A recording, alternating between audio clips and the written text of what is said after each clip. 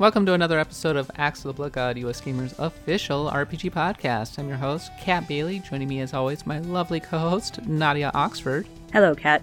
Something funny that Eric did today was when we were talking about all the events coming up, he just, in response, posted a video of Hotel California. You can check out anytime you like, but you can never, ever leave. It just keeps going. It's the summer of E3 that lasts forever. I think we're like a month in at this point. We're a month in, and I think there's events stretching into August easy. Oh, into September, because we have our own event happening, Nadia. That's right, we do. We're adding to the noise, and we're very proud of it. Yes, there's going to be a PAX Digital Cross EGX Online event. A massive global 9-day event that's going to stretch across 3 continents and include all of the Gamer Network / ReadPop websites. Oh my god, it's a lot of work that is already suddenly on my plate. Yeah, it's funny how, somehow with all these canceled events, we're just busier than ever, which is it's a blessing in a way, but busy. If you all aren't familiar with EGX, that is Eurogamer's event that they have been running in London and over in Berlin. Traditionally, that's been kind of over there. US Gamer hasn't really participated in that, but since EGX was obviously canceled due to COVID, it's been combined with PAX Online. And wow, so one mega festival, I guess, in which we get to do a lot of cool things with Eurogamer. I'm really looking forward to it. I love those guys. We are looking very forward to entertaining you all. We have some cool ideas. Yeah, I'm sure we're going to have something unique for Axe of the Blood God for this event. Of course. I'm a little sad we can't do another live podcast, but maybe next year. I don't know. It's not out of the realm of possibility of being able to do a live podcast, Nadia. Oh, I mean, just in that hotel room with the makeshift sound studio we made out of what was it, couch cushions and the Trails of Cold Steel box. Great moments in Blood God history, right? That really was. That was number one on my list. That was also when we conceived of the console RPG Quest, because one of my original ideas during that was well, let's pick the best RPG for every console. Wait a minute, that should be a whole series. Wait a minute. And here we are. We are going to this week be doing the console RPG Quest for the OG Xbox. To my mind, the true beginning of the modern era of video games. Also the second week in a row that we are really focusing on Western RPGs. Oh my god, there's a world outside of JRPGs? I can't even believe it. I can barely imagine it.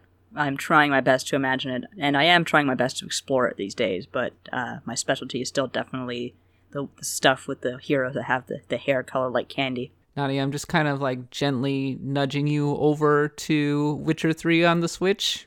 Yeah, I mean, I have it. I'm just playing another game right now, another RPG. Oh.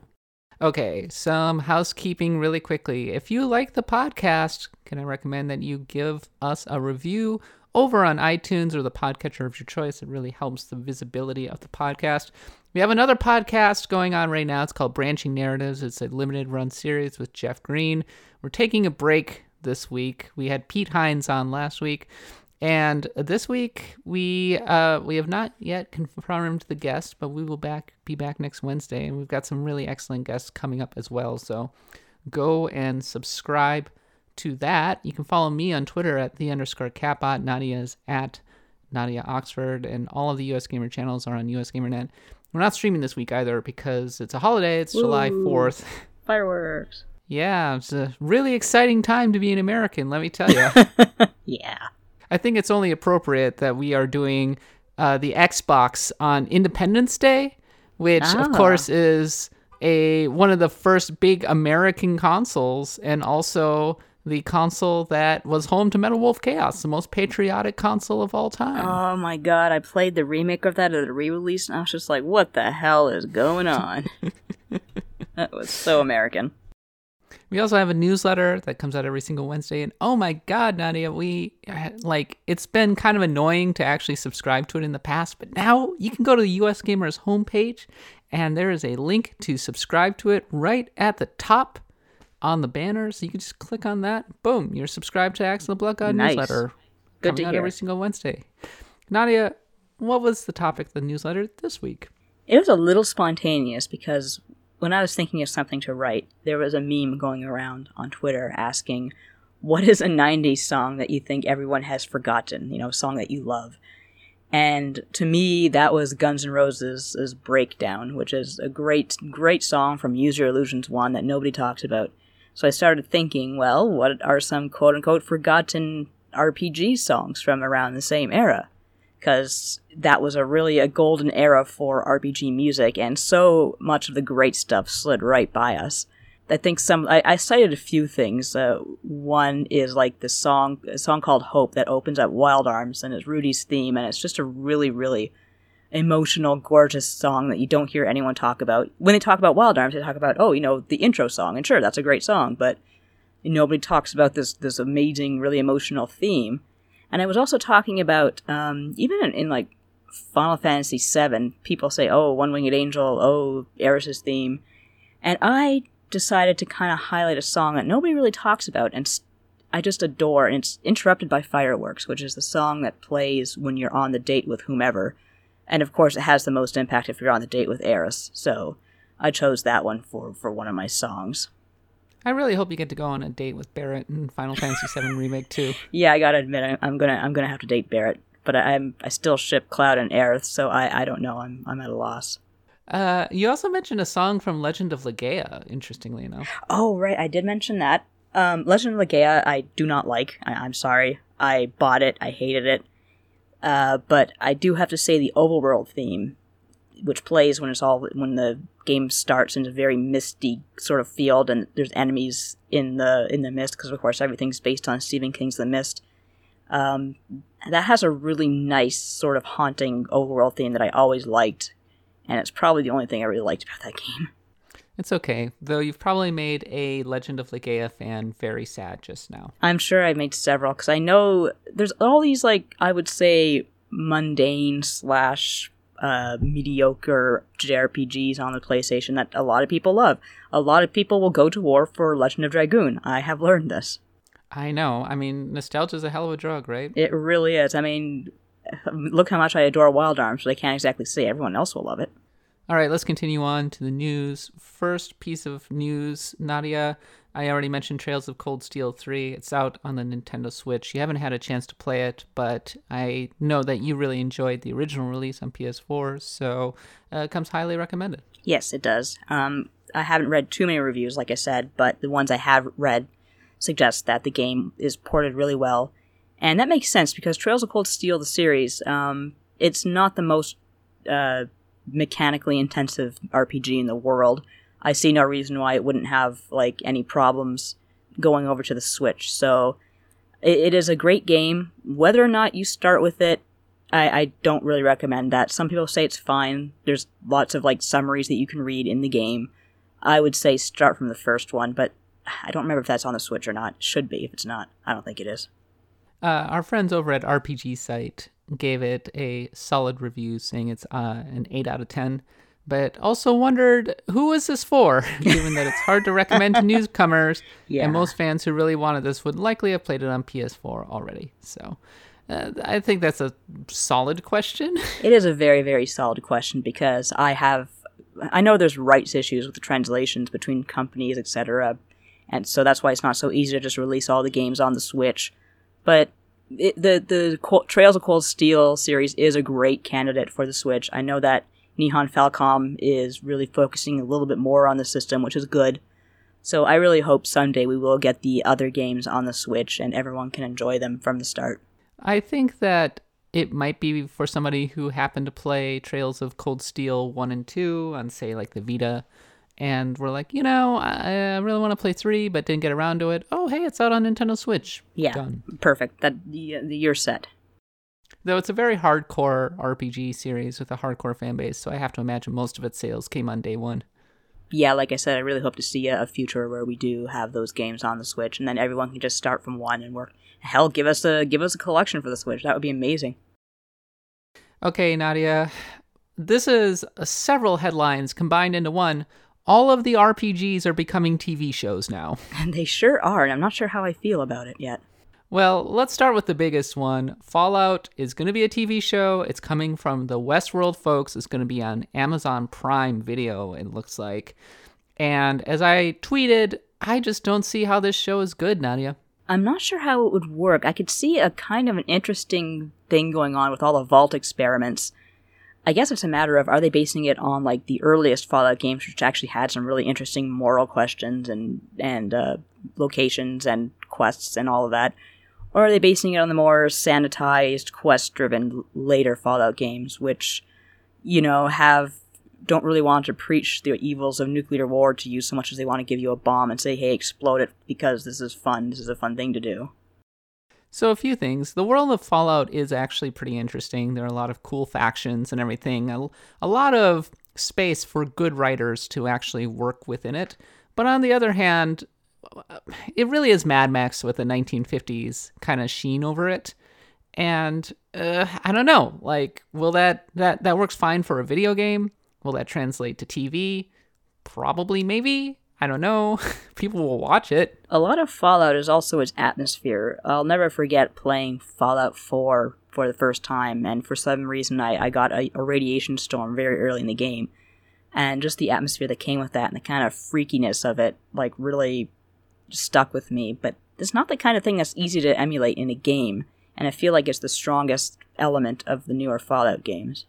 Also, I think that so much of Fallout's strength is in the choices that you get to make, in how you deal with things, the character that you play, the sense of freedom in exploring this world. Storytelling is not a strong suit of the Fallout series. It never hasn't been for quite a while now. So it's difficult to imagine being able to tell a really strong story on a TV setting, not the least because it's being made by the people who did Westworld, a show that's terrible. I never watched it. I didn't know it was terrible. My brother is a fan, or he used to be. He doesn't talk about it anymore. I watched the first season, and it had all of the trappings of a prestige TV show, the way that it was shot, the buzz that was around it, and everything. And yet it was so dumb.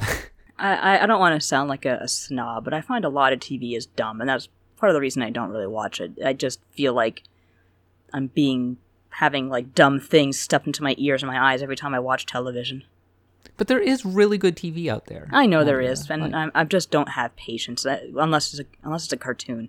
Give me like a cartoon of like Tom chasing Jerry around with an axe, and I'll think it's the most brilliant thing on planet Earth. But make me sit still and listen to adults talking, and I'll be like, I don't have time for this. I have no excuse because I'm watching True Blood, a show that is freaking wretched. So isn't it like about vampires or some crap?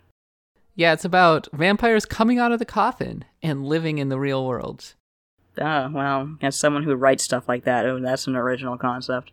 And get this, vampire rights are compared to gay rights, which is a wonderfully troubling. It's a wonderfully troubling comparison, given that vampires are A, predators, and B, turning people into them forcefully against their will. What year was this? Oh, it came out in 2008. Sounds like it. But really, it's just an excuse for very handsome white vampires to make goo eyes at the very beautiful Southern Belle, Sookie. Definitely a product of its time. Anyway, so that show's very bad. Fallout I imagine it'll have really good production values and it will make a gigantic splash, and it may even be good because they're not trying to cram in reveal after reveal after reveal after dumb reveal like they do in Westworld. So. See, I haven't watched The Witcher, but I understand that, number one, of course, it's hugely popular. Number two, that's more based on the books than the game, so that might be one of the reasons it's very successful. I wonder, like, you can't do something like that with Fallout. Even The Witcher TV show isn't that good. Like, people like Henry Cavill and everything, but it got better as the show went on, but initially, especially in the first couple episodes, it looked really cheap. It looked like freaking Hercules. Good old Hercules and Xena and all that crap. Yeah, bring it all back, stuff it in my eyes. The 90s swords and sorcery TV shows. The centaurs with no legs ever. We'll watch it, obviously. We'll talk about it on this podcast, but meh. Meh, exactly. Fallout, meh. A Disco Elysium TV show is in production. That's more interesting. Because obviously Disco Elysium's way more story-driven in a lot of ways. It's also very choice-driven, which, again, is hard to convey. But I think the Disco Elysium universe is more interesting than the Fallout universe just as a concept for a TV show. Yeah, is the original creator on the show, or is it being handled by someone else entirely? The studio is working with a television development company called DJ2. It's not clear whether the director, the designer, lead writer, that kind of thing are actually working closely with the show, but they're at least having meetings with them. DJ2 apparently is working on live action shows for Life is Strange, vampire film versions of Sleeping Dogs, and We Happy Few. Settle down there, guys. Sounds like UA Bowls, like Return. Let's make a movie of everything. I mean, it could end up being good. Yeah, who knows? I certainly don't. And finally, The World Ends With You is going to be an anime, Nadia. See, that's a little bit more to my speed, and that makes a little more sense, because I know it's going to be nonsense, but that's fine, because it's anime based on a video game. I'm cool. I'm just glad they're not making a sequel. I'm just glad they're not making a live action. No. Can you imagine Neku with his backwards hoodie? I might actually watch The World Ends With You anime just because I really enjoyed the original story. It was nice. Yeah, I will definitely see something like that. I'm a little more receptive to. It might be terrible, but, I'm prepared for that. The problem, once again, is that so many of these games are based on interesting interactions. And the thing that I really liked about The World Ends With You is the way that it kind of really subtly layered in the gameplay with the story and making you feel the jarring nature of playing with different partners every time you changed, and how you would get used to them and build up kind of a rapport, and how that was reflected in the gameplay. I think the DS version is still the best for that reason. And is that possible to easily convey in an anime? I don't know. And not only that, but like the DS game was a very tight and well-paced affair. Will an anime start being bloated and layering in tons of storylines that we don't necessarily need?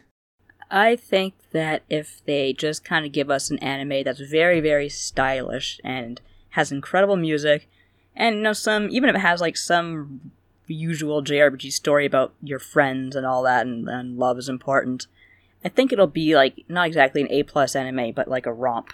I think a lot of anime, like RPGs that become anime, don't have a hugely successful track record. Like the Persona anime have not been very good in the past. I have seen screenshots of the Persona 4 anime where Chie was in the same frame twice for some reason, because it was so bad. I didn't care. So yeah, I guess we'll see. The Fallout, I hope the Fallout TV show is a lot better than I'm expecting. It's certainly the biggest out of all of these. Yeah, definitely. It's the biggest news anyway. I don't think the average gamer knows a lot about Disco Elysium or The World Ends With You, so Fallout is the one that we'll be keeping our eye on most, I suppose. But Nadia, it was US Gamer's Game of the Year for 2019. How could the average gamer not know about it? That's true, because everybody reads us. Everybody. A little bit of self-deprecating humor. And on that note, let's continue on to the Xbox RPG Console Quest. Don't go away.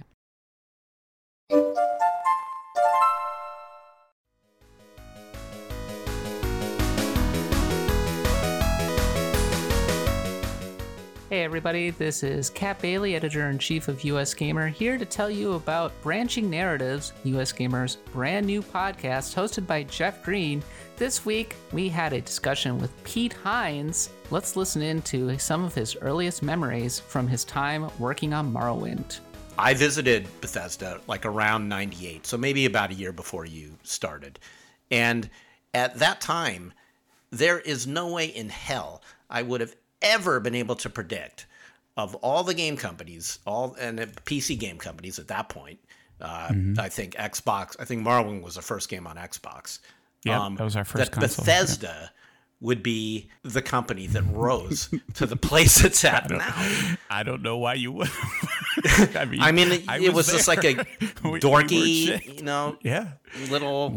We took up like one hallway in one part of that building. Like there's when I started in '99, I was the department. It was me and a marketing artist. That was it. I was the director of PR and marketing, but I had nobody else to do anything, other than like having an assistant somebody who actually came in and took workload off of me. That was Aaron Losey. Probably in 2005 was the first time I ever got like actual help in my department to manage stuff and to work on stuff. Oh my God. So all of Morrowind was basically just you? I did that whole thing. Just me and my marketing artist. That was it. I did, and I mean, Todd and folks on the team would pitch in and help out on stuff. But yeah, I mean, I did everything on Morrowind, Jeff. I wrote the manual. I was the editor-in-chief for the strategy guide that we published ourselves. I was in charge of the box and all of the ads and all of the community and PR and everything. Wow. And somehow we pulled it off. Branching Narratives is released every single Wednesday. You can subscribe to it on iTunes, Stitcher, Google Play, or wherever you get your podcasts.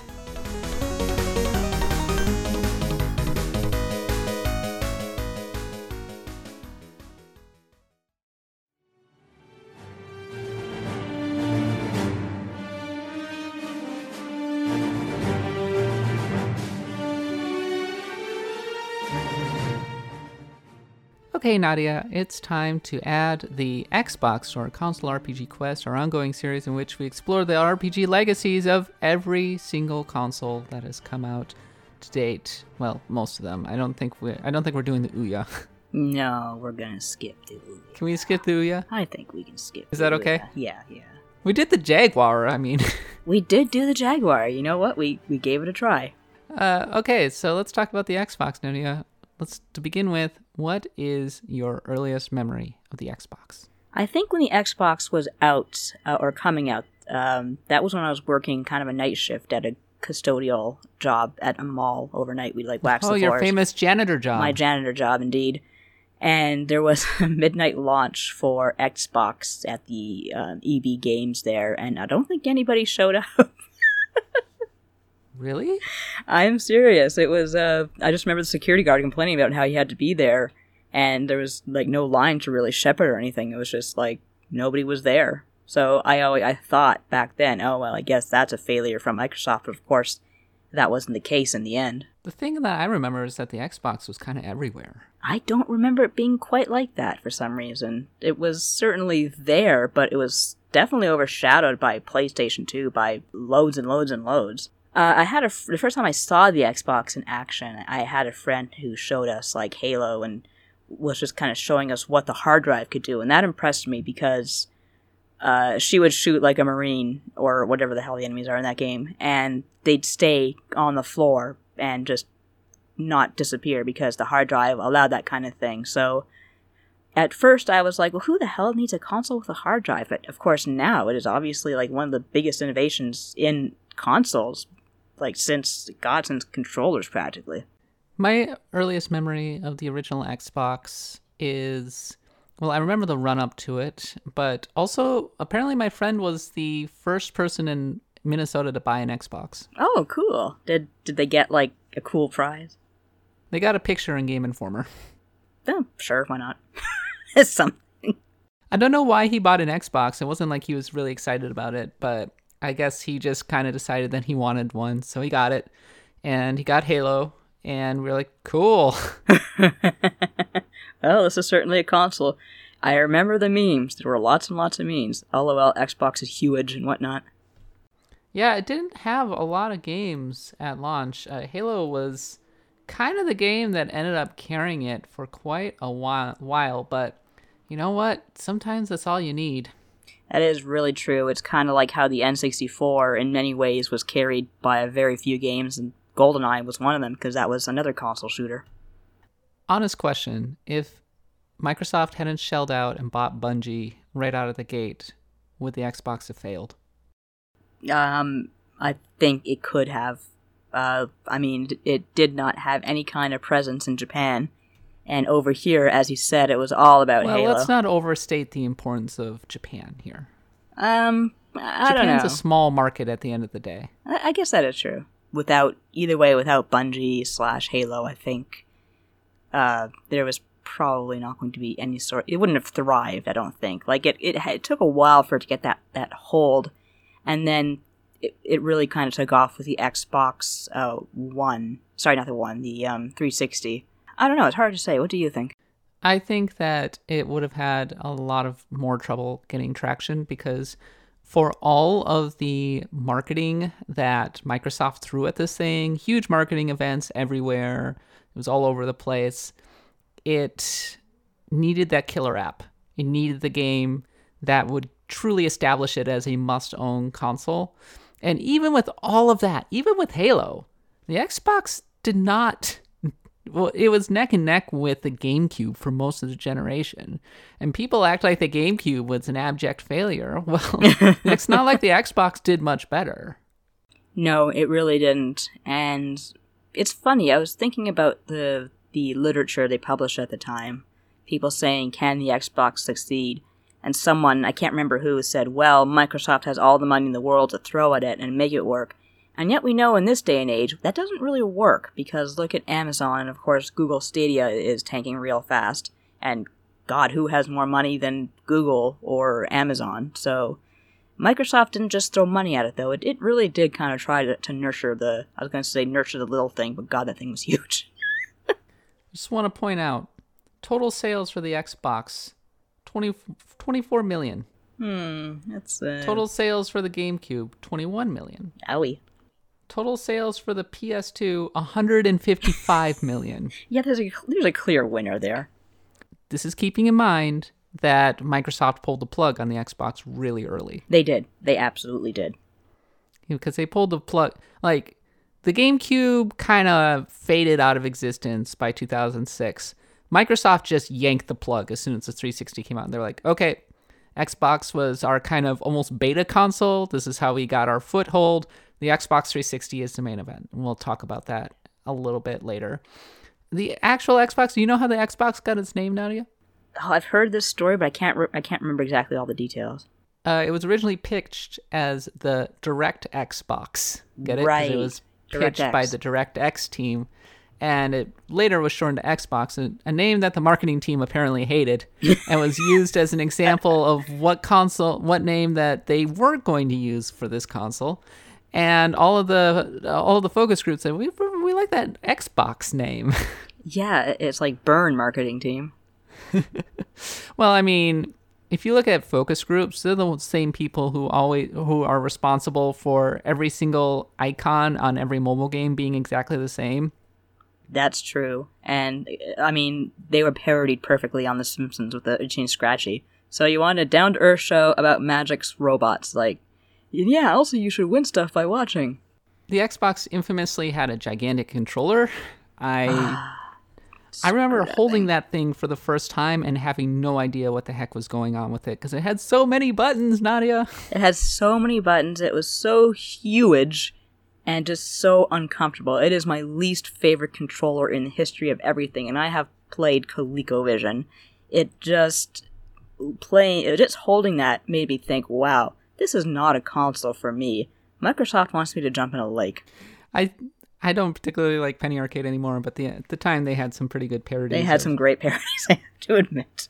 We've replaced Gabe's Xbox controller with a bear. Can Gabe tell the difference? Oh, they've really slimmed this thing down. That's extremely accurate. I remember playing Halo for the first time and having no idea what the heck to do with twin stick controls. I felt like I was in outer space with those things. Yeah, that was very novel for the time. There you go, just playing Xbox in general. I had no idea what to do. Quote. Back of the box quote by Cat Bailey. I mean, it was kind of like, patting your head and rubbing your tummy while trying to play a video game. It's just, I felt like I was rewiring my brain, learning how to play Halo for the first time. And I played plenty of Halo with my friends who all had Xboxes. Xbox was really dominant on college campuses the time. I was in college at the time, so Halo was rampant. And I was wretched. I was just freaking terrible because I did not own an Xbox. I had no intention of buying an Xbox. I was actively hostile to the Xbox. I was just very, very apathetic. I looked at that, horrible design on the cover and I said, wow, this is a choice you guys made. All right, cool. I was still very much in my Nintendo GameCube. It's still good phase. So it was good and it had a few good games that was worth it. Like I really liked another Smash, another campus hit was Smash Brothers, of course. We always like to say that the Xbox didn't really make it with Japan, which is true, and that it didn't really have a lot of Japanese games, also true, but that's more of a Japanese legacy than a lot of people remember, mostly because of all the holdovers from the Dreamcast, which RIP. Right, yeah, it did have, it had like Jet Set Radio, for example, didn't it? It did, and it also had Shenmue 2. Skies of Arcadia, I think. No, it did not have Skies of Arcadia. That never came over. It was on the GameCube. Right, that's it. I remember that a lot of people said, I am buying an Xbox the second that they confirmed Panzer Dragoon Orta was coming out for it. That actually, I did play that, and that is probably my favorite Xbox game. It was hard, as I recall, but I really enjoyed it. I love what they did with the universe, because the Panzer Dragoon universe is really interesting, and they did right by it. The one game that might have gotten me to buy an Xbox was Ninja Gaiden. Oh, I've heard so many swear words about that game. I mean, like, mostly in the positive, like how hard it is and how punishing it is, but how satisfying it is. I think I know someone who, like, broke their door, like, kicking or punching it because they were so mad at that game. It looked absolutely incredible for the time. Like, it was mind-blowing. And the Xbox had an advantage from a horsepower perspective over both the GameCube and the PlayStation 2. So it did. And when you think back to it, how many innovations it brought to the console market, even though it took a long time for everyone to kind of finally get on board and say, okay, fine, we'll do online, we'll do multiplayer, we'll do hard drives. Everyone got there eventually, and it was Microsoft that started. I said that the Xbox was really the beginning of the modern era as we know it. And not just because Sega went away and we got the quote-unquote big three consoles, but also the Xbox was the beginning of online play. Microsoft and Sony were pushing their online offerings, and Nintendo was like, GameCube connectivity to GBA, yay! Yay, everyone wants that. Nobody wants that. Pac-Man, hello. I remember my brother, I can't remember if he was playing the original Halo or I think it was actually Halo 3 on the 360. I'm just kind of sitting with him, and he says, hey, watch this. And he unmutes the lobby, and it's just a torrent of children yelling swear words and slurs. And then he mutes it again. Yes, that was quite infamous, wasn't it? The incredibly toxic communities that were endemic to the Xbox. Unfortunately, yes, and that's kind of where a lot of that started. That's really a shame.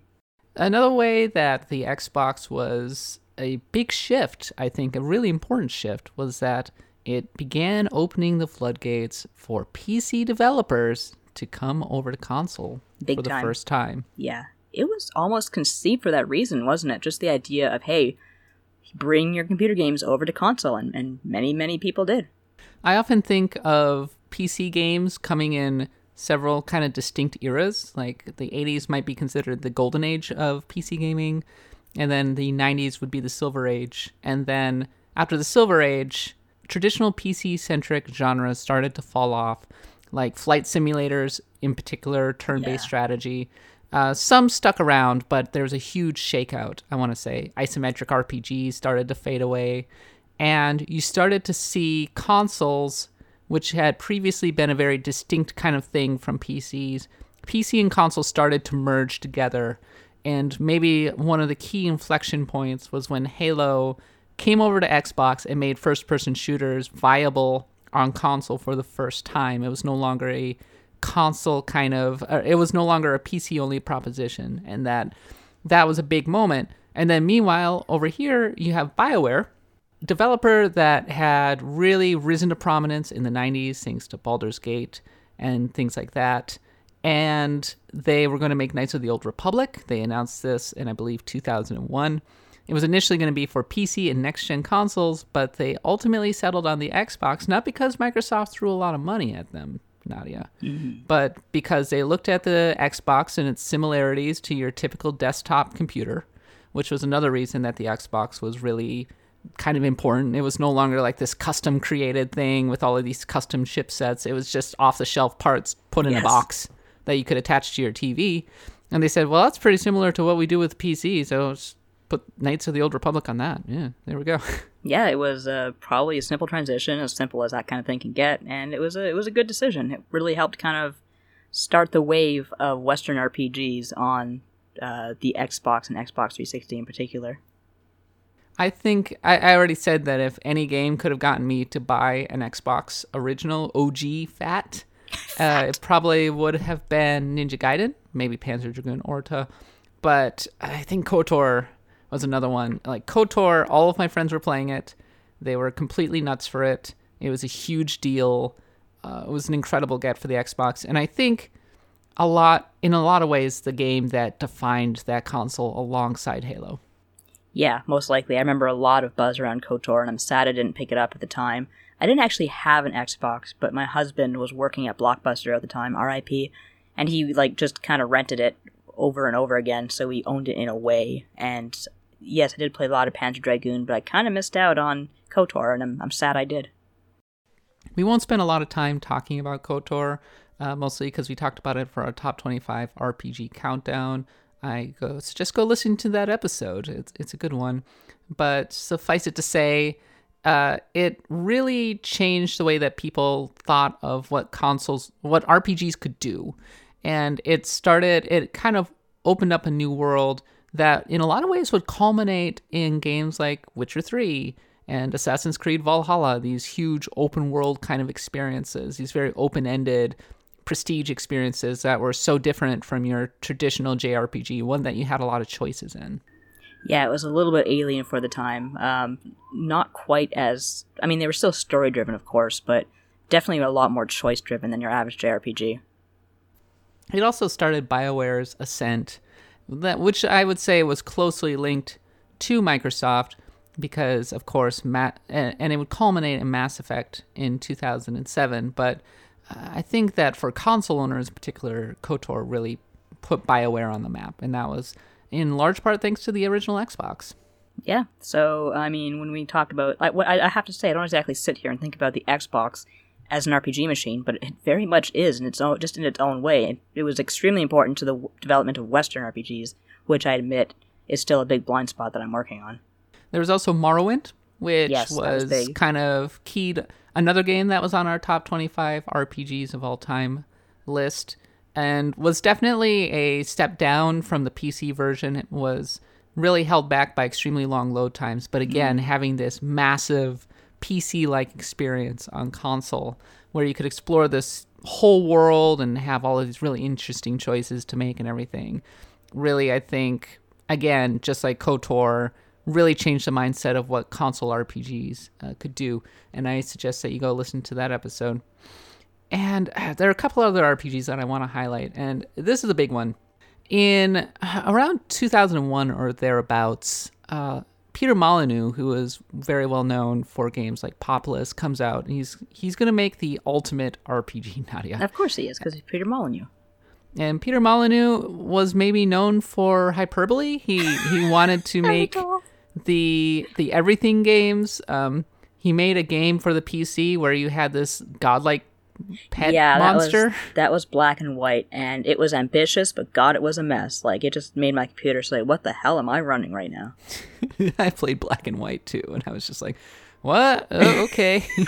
That's it. That's exactly it. What? Okay. I had a cool pet that could rampage. Yeah, I had like a lion or something. I don't remember. But yeah, so he's making Fable, and he says it's going to be the greatest RPG ever.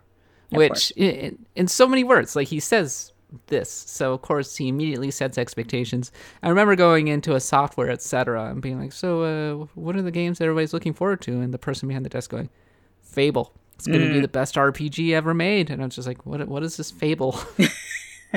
Did he mean it when he said that, or was he just being sarcastic? Well, then back then, people actually believed in Molyneux. I think that he genuinely believed it, and a lot of people did. People were very excited about this game. Yeah, it was before the age of Cube, I suppose. I remember that thing that Molyneux released that you tapped it and got to the center of it. God, that was weird. He's a weird guy. I mean, he had big ideas. He really does. I think that everybody was hooked on this notion, especially in the early 2000s, of the everything game. Right. Where it was almost like going into a holodeck, right? Where you exactly. could exist in this world, and your choices had meaning, and you could do whatever you want. And people really became obsessed with sandbox games. I mean, this was right around the time that GTA became really big. Yes, and that changed a lot of things.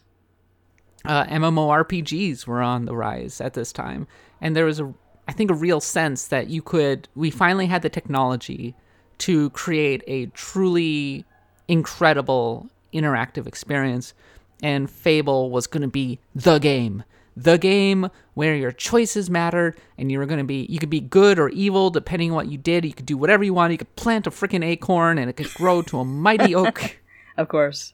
And it was going to have branching story paths, and children would change their hairstyles to look like you because you're a hero, and there'd be competition in the world with all of these other heroes, and so many big promises. Wow. He had big ideas. You got to give him that.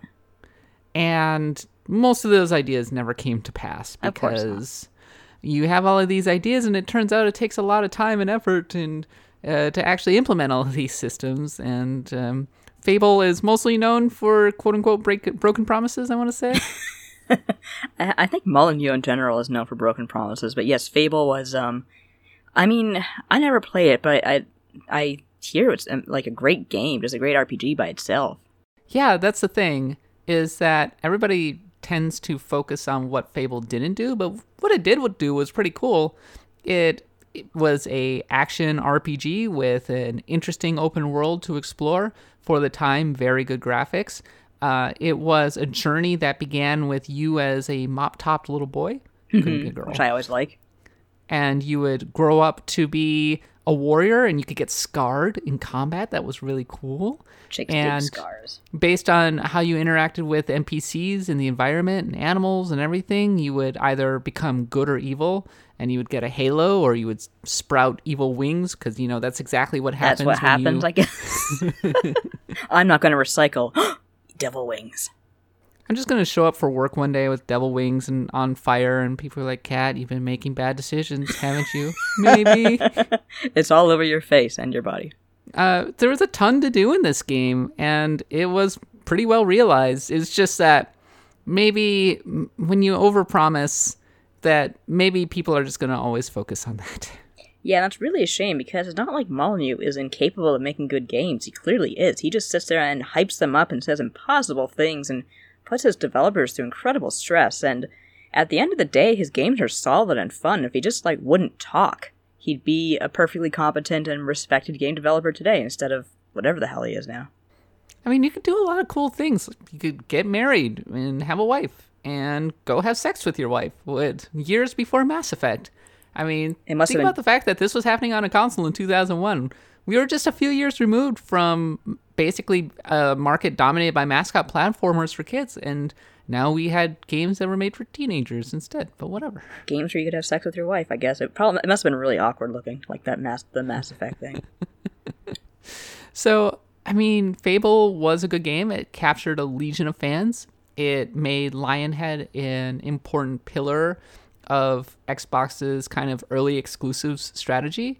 At the time, Microsoft did not own Lionhead. Lionhead was an independent studio. It was just developing exclusively for Microsoft. But eventually, Microsoft would go and actually buy them. Lionhead would go on to make Fable 2 and Fable 3. Fable 2, I think, is the best in the series by a long shot. And now there's a very good chance that Fable will return courtesy of Playground Games. We're just waiting for the official announcement on that front. And, I mean, for better or worse, it's been established as a major RPG franchise in RPG history.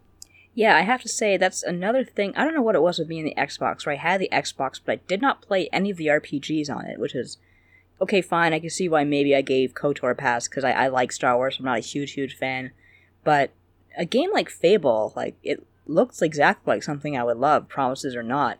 So I am looking forward to the inevitable 4 or reboot or whatever is coming, because, let's face it, it's coming, just a matter of when. Yeah, it is. I think it is a franchise that, despite everything, people really want to see come back, and when that announcement finally comes, I think it'll generate a lot of goodwill. It's very British. They call the world Albion. Oh, okay. Yeah, that's a bit British. The thing that really helped Fable was that there was actually an expansion pack that came out called The Lost Chapters, which added a whole bunch of different areas. It would have been a big old DLC thing if it had been released, but instead it was released kind of as a almost Game of the Year edition with the original game, but then they also called it the Lost Chapters. At least that was the impression that I got from what I've been able to see of it. Yeah, I guess back then it wasn't a matter of, oh, hey, here's this DLC, go ahead and download it, even though we were connected to the internet at the time. I don't think the interface was there for, like, those kinds of purchases. I could be wrong. Oh, definitely not. DLC was not a thing Right. in 2005. Yeah, you buy the game again, suckers. So we already mentioned how the Xbox was a bit of a non-starter in Japan, and there are a lot of reasons for that. It's kind of infamous in that regard. For one thing, maybe the reticence by the Japanese market to accept an American console. It's a desire to kind of buy local, support local creators, I think. Also, the thing was gigantic, so Yeah, it it didn't would've- really Would have fit taken into up the a average quarter. Japanese entertainment center. Yeah, it would have taken up like a quarter of the average Japanese apartment, as I'm, as I'm told. It's like you couldn't even get in the door. Well, I don't need my bathroom anyway. It's just like, what is that, your couch? No, it's actually the Xbox controller. Just have a seat on it. Sit on the controller and you can eat dinner on the Xbox itself when it's time. But there was a JRPG that did come out for it, and that was Shin Megami Tensei 9, a game that is not good. That's another classic back of the box quote from Kat. A game that is not good. Kat, you was gamer. Well, SMT9, it was fairly heavily promoted over in Japan by Atlas, and it did not succeed. It sold like 14,000 units, Ouch. and it never came out in North America. If you actually play it, it's kind of ugly. It has a little bit of a Final Fantasy 12 vibe to it, but without any of the visual flair. There's a big hacking element to it. It's almost like you're in an MMORPG. Of course. It became SMT Imagine or something similar to that on PC. I don't understand the numbering of SMT, because aren't we waiting for SMT, 5 on the Switch? And what is... We are, yes, and this is 9. Okay, that clears it up. This would give the Count from Sesame Street a stroke. I don't know what's going on. But it takes place between the original SMT and SMT2. Oh, okay, so 9. Okay, good. There we are. It fits in snugly like a rug. Let's just that's just like EA calling Madden, having a Madden 25 just randomly come out Why? What the hell's a 25 for? because it was the 25th anniversary. Sure, why not? So they had Madden 25, and people were like, well, that won't be confusing at all when it comes time for 2025. And now we're actually not that far away from 2025, and EA is probably like, God damn it. It's like the Y2K of video games. People do these things without thinking about the future, think the future's never going to come. And I bet they'll actually just call it Madden 25 because they're like, screw it, who cares? go buy the old... Oops, you bought the old one, not our problem. You can make fun of a game that came out 10 years ago. We don't care anymore. Yeah, exactly. So yeah, SMT9 did not do very well. Microsoft would subsequently make a much bigger push for JRPGs, which we've discussed on this podcast before, and we'll discuss again when it comes time to talking about the Xbox 360. But on the Xbox, they were kind of a non-starter, not the least because the PS2 was way the heck more successful and way the heck more established, and why would anybody ever develop for anything else? Even GameCube didn't really have that many Japanese developers. Sony kind of had them on lock. They certainly did. And yeah, most of Nintendo stuff, as usual, Nintendo was carried by its first parties.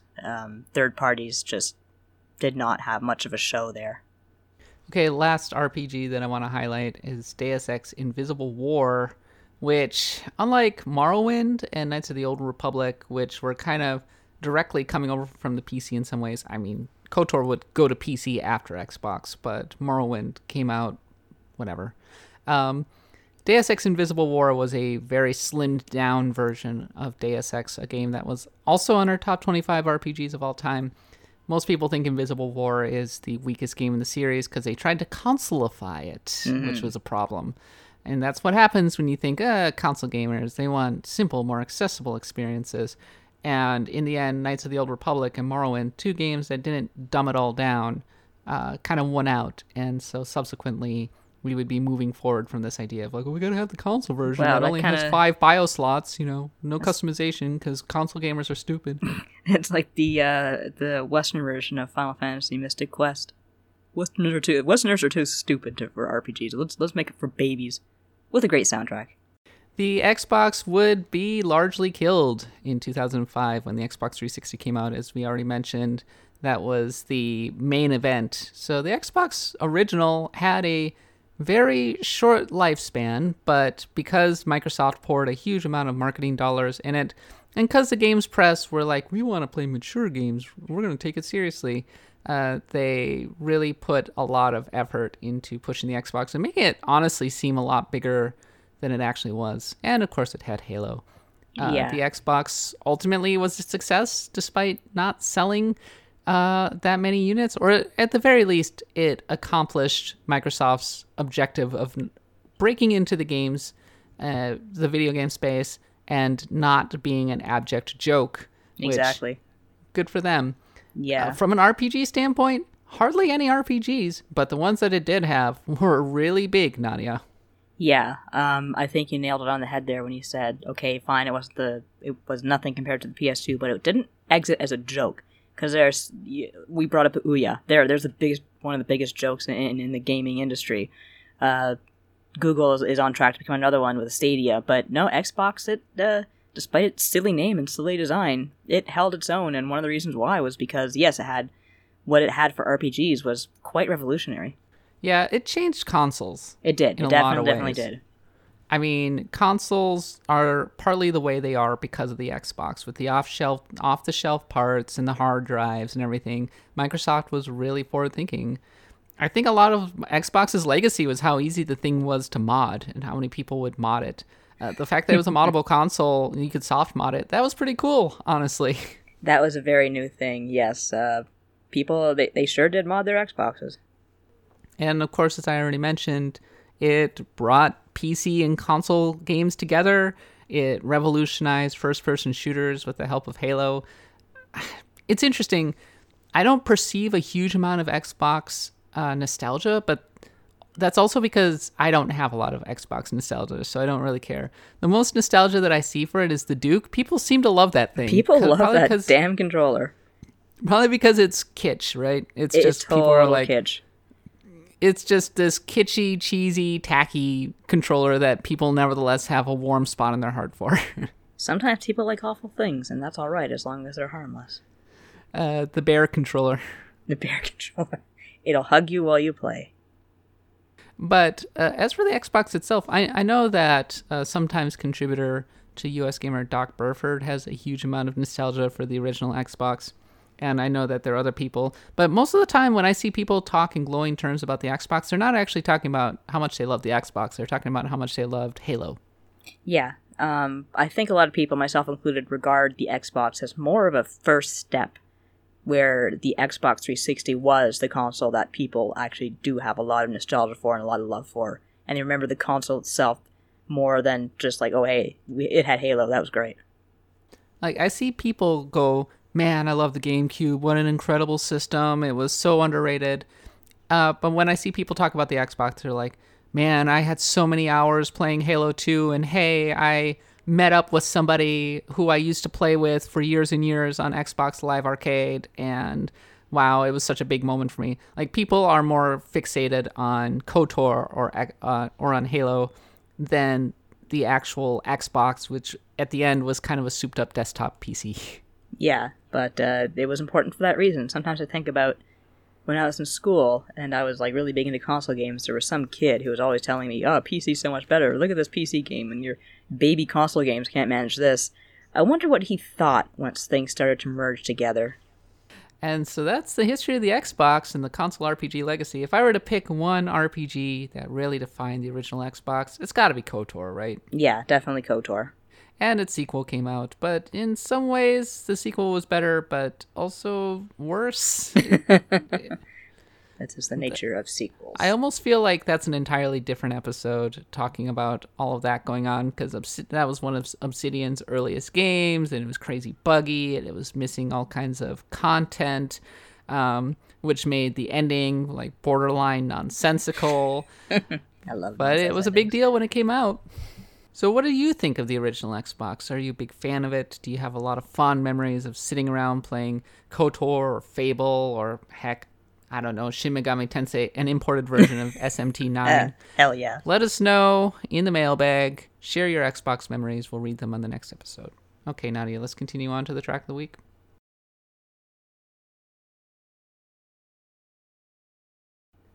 Okay, Nadia, every single week we do the track of the week, a segment in which we highlight an important piece of music from RPG history, because as we all know, RPGs are defined in large part by how good their soundtracks are, because really good soundtracks make for really good stories. Anyway, this week we were talking about the Xbox, so this one is going to be kind of theme appropriate. See if you can recognize this song.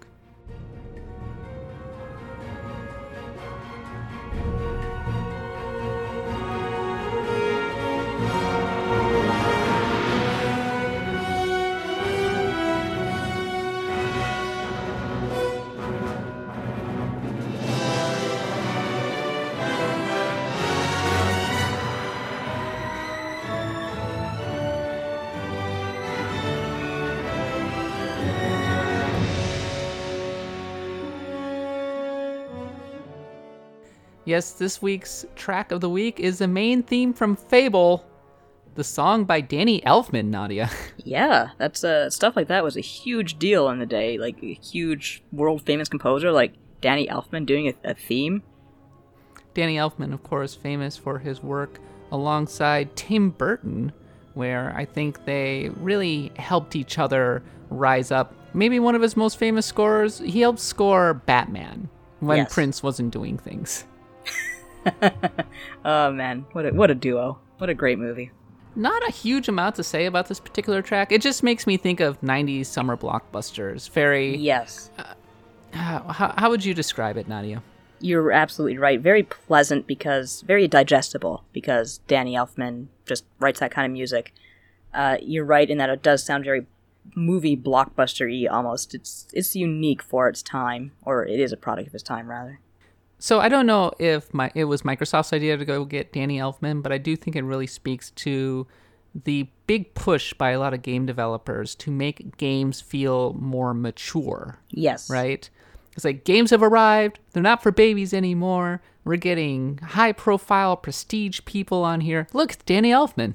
Yeah, it was definitely a time when developers wanted to be taken as seriously as movies. So having a composer like Danny Elfman, who's associated with many, many great movies, another score that we have to mention is Pee-wee's Big Adventure. That's just brilliant. So yeah, having that association there would have been a big push for that recognition. And it also speaks to Fable's desire to be seen as the biggest RPG. I mean, the soundtrack was performed by the Philharmonia Orchestra and the Pinewood Singers, and it was composed in part by Russell Shaw, who did really good.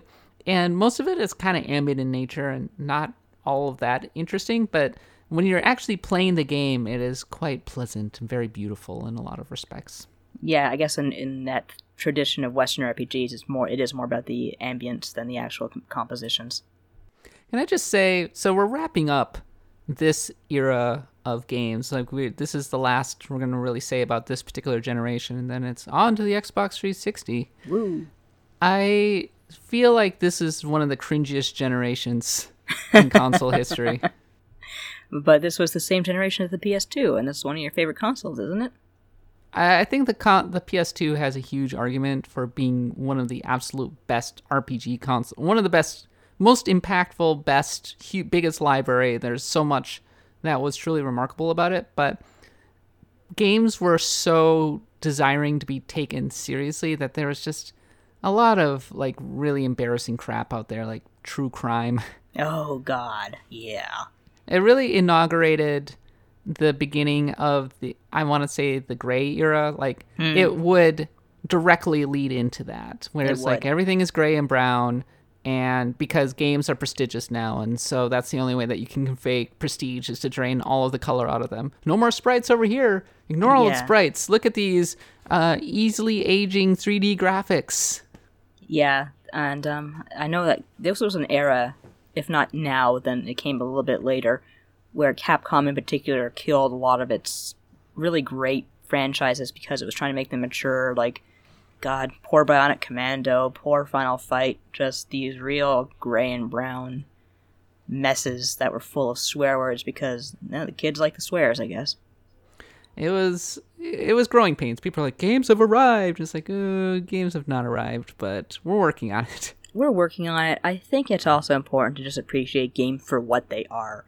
They are interactive media, and it is just so much harder to kind of get your point across when you have to think about a game from so many angles versus, say, writing a paragraph, writing a string of music, filming a scene where you have one view and that's it, whereas you don't have to worry about bug checks in a novel.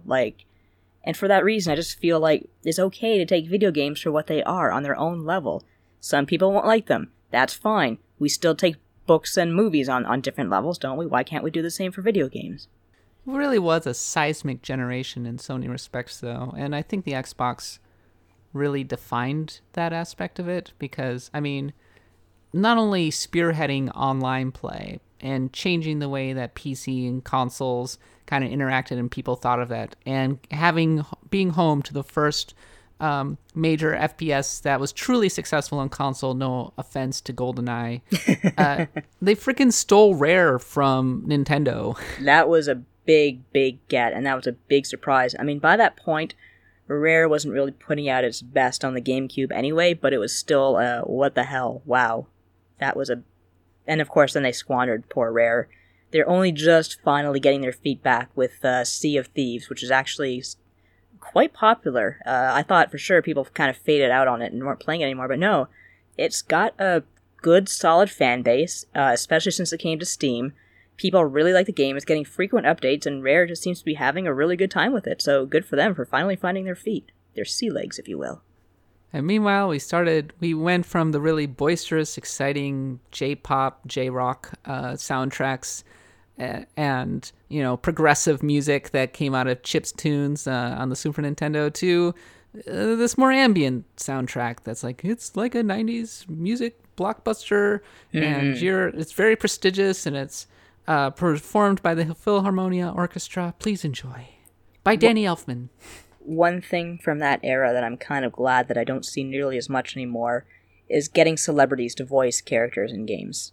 Because they never cared. And whereas, voice actors who are actually dedicated to the games, they like their characters. They love who they are. And they're not just kind of reading a script and saying, okay, well, where's my $40 or however much they get paid. I kind of dragged this generation. What do you think is a good thing that came out of this console generation? I think as we have gone over, it really was just growing pains. And yeah, we are disparaging this console a lot, and this console generation, hitting it with sticks and laughing, but if we didn't go through those kind of awful, rough times to begin with, we wouldn't have what gaming is today, which is just like a cornucopia of selection. We are absolutely spoiled for what we have and how great games are these days, and if we didn't have, the Xbox's awkward transition, giving us hard drives and, that weird controller setup and, taking themselves so seriously for a while until they finally realized, okay, it's okay to have fun, we're just making games here, we wouldn't have what we have today. So it was a bridge, and I appreciate it for that. I think the thing that makes me sad about this generation is that so many of my favorite genres were very dead at this period of time. Definitely. It was all my friends are dead, so are all my genres. Space combat shooters, dead. 2D sprite-based platformers, dead. Isometric RPGs, dying. I mean, we had Baldur's Gate Dark Alliance, a game that we didn't really talk about, but I mean, it also kind of signified the direction that we were going. It's well, people don't have any patience for these cerebral games. They need to be hardcore, full of action. They need to be Mountain shooting. Dew slamming on your forehead. Ah! Guns. Doritos. Just, what an embarrassing time for games. I'm sorry. It was their teenage years. I think the best thing that I can say for this generation is that a lot of these games do actually hold up really well in a way that certainly the N64/PlayStation era definitely does not. Yeah, you're right. I mean, there's a reason that so many of these games have been remastered. So many of these games are games that we're still playing. I mean, Halo got an absolutely brilliant remaster through the Halo Master Chief Collection at this point. It took some years, but it's a good remaster now. And if you look at, I mean, Knights of the Old Republic has not been remastered, but it's still very playable. It's on like practically every console at this point. You can play it on everything. During this era, Persona 4 came out. Persona 3 came out. I mean, the PS2, of course, has such a rich RPG legacy.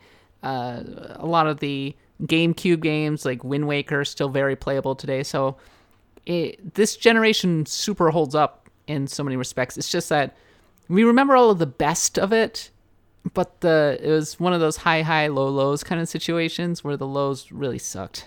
Yeah, the lows went pretty deep. Let's continue on to letter time. Okay, Nadia, last week I had some opinions on the Sinnoh region in Pokemon Diamond and Pearl. Yes. And somebody wanted to... I also had opinions on Pokemon Let's Go, and some people wanted to defend Pokemon Let's Go. I noticed there were some Pokemon Let's Go defenders, and I salute you. You are my children. Bishiated said, now to step on to some Pokemon opinions, I don't think of Let's Go as Pokemon for babies, because Pokemon is Pokemon for babies. Okay, that's not true, but I see your point. It's very accessible, but at the same time, I think that there has definitely been a split where Pokemon has become progressively more complicated, and they wanted to get back to its roots a little bit and have true accessibility, and that's what Pokemon Let's Go is all about. Yes. There's a very small simplification on the actual battling end, and honestly, the catching of regular Pokemon is not an exciting thing in the regular games. It's mostly just tossing a quick ball at the start of the encounter. Let's Go gets rid of the fluff while adding Pokemon that not only follow you, but follow you with individual personality. Also, the partner Eevee and Pikachu have a real easy time pulling at my heartstrings. I love to reach out to high five and outstretch little paw. Yes. Not I miss wrong, that so man. much. Those games are so freaking cute. My They God. were adorable. I love them. As for the idea of a Sinnoh remake, I am pretty firmly in your corner, Kat. I like a lot of the Pokemon in Sinnoh and note the generation's importance in gameplay mechanics, but as a region it is boring. The villain team is plain, and most of the gym leaders forgettable. While I would like Dialga and Palkia to maybe get an update like Gruden and Kyogre did, there are even a bunch of legendary Pokemon I could skip, like those Wandering Psychics and Heatran. Wouldn't mind some new stuff with Darkrai or Shaman, though. Point is, without some drastic changes, I too fail to see the appeal of a Sinnoh remake. Yeah, I think that it was a real watershed generation in so many ways, and this physical special split was a big deal. Going online was a big deal, but none of that translates to the modern era, and it's kind of a boring boring region. As much as I like snow and feel warm feelings toward Hokkaido. Yeah, I do like Shaman though. One of my favorite legendaries. So cute. I like Darkrai a lot. It's great design. Yeah, there were a couple of great designs in that game, but Shaman, just very simple, very cute. I like hedgehogs. Plant hedgehog. Plant hedgehog. Like, there you go. It's a hedgehog with grass on its back. What more do you need? Come on. When I was living in Japan, I went to the movie theater to see the Pokemon Diamond and Pearl movie because they were giving out Darkrai via Wi-Fi at the event. I love it. And I've never been more embarrassed in my life than when I went up to the box office and asked for a ticket, and they're like, "Oh, do you have any kids?" And I was like, "Nope, just me." And they gave me like the whole package and everything. It was almost like buying a Happy Meal. I was like, "Thanks." And then like you turn your back and hear the whispers. Yeah, and then I sat in the back of the movie theater feeling really dumb with my DS, but I got my dang Darkrai, and it's one of my rarest Pokemon, so there you go. Was it a good movie at least? I never saw that one. I mean, it was only in Japanese. I can understand about half of it. I got the gist of it. It was an enjoyable film for the most part. It made me very sleepy because listening to a foreign language while trying to understand it at any given time was actually kind of headache-inducing. It would be. It's funny we don't think about how much energy our brains take up, but doing something like that would really tax it. In addition to talking about Pokemon Diamond and Pearl, Nadia, we also picked 5 Diablo-like games that you should be playing in honor of the Diablo 2 anniversary, its descendants, as it were. And Johnny Fitz says, my first exposure to Diablo wasn't actually Diablo at all, but instead a Diablo clone named Revenant. For years, I thought Revenant was this awesome hidden gem of a game with completely unique mechanics, and my first reaction upon actually playing Diablo 2 years later was, hey, this is just a ripoff of Revenant. I've done that with games. it's a little embarrassing, but it's common. Okay, that's the end of our mailbag. If you want to contribute, leave a note on our comments on the show notes, or send an email, cat.bailey@usgamer.net, or DM me on Twitter, _catbot. Axe of the Blood God is a US Gamer podcast. You can find us on iTunes, Stitcher, wherever podcasts are sold. Follow me on social media. I'm at _catbot. Nadia is at Nadia Oxford. And US Gamer is at USGamerNet. We stream every Friday. We have a newsletter that comes out every single Wednesday. And you should check out our other podcast, Branching Narratives, which also comes out on Wednesday. We'll be back next week, as always, to talk about more RPGs forever. Thanks for listening, and until next time, happy adventuring.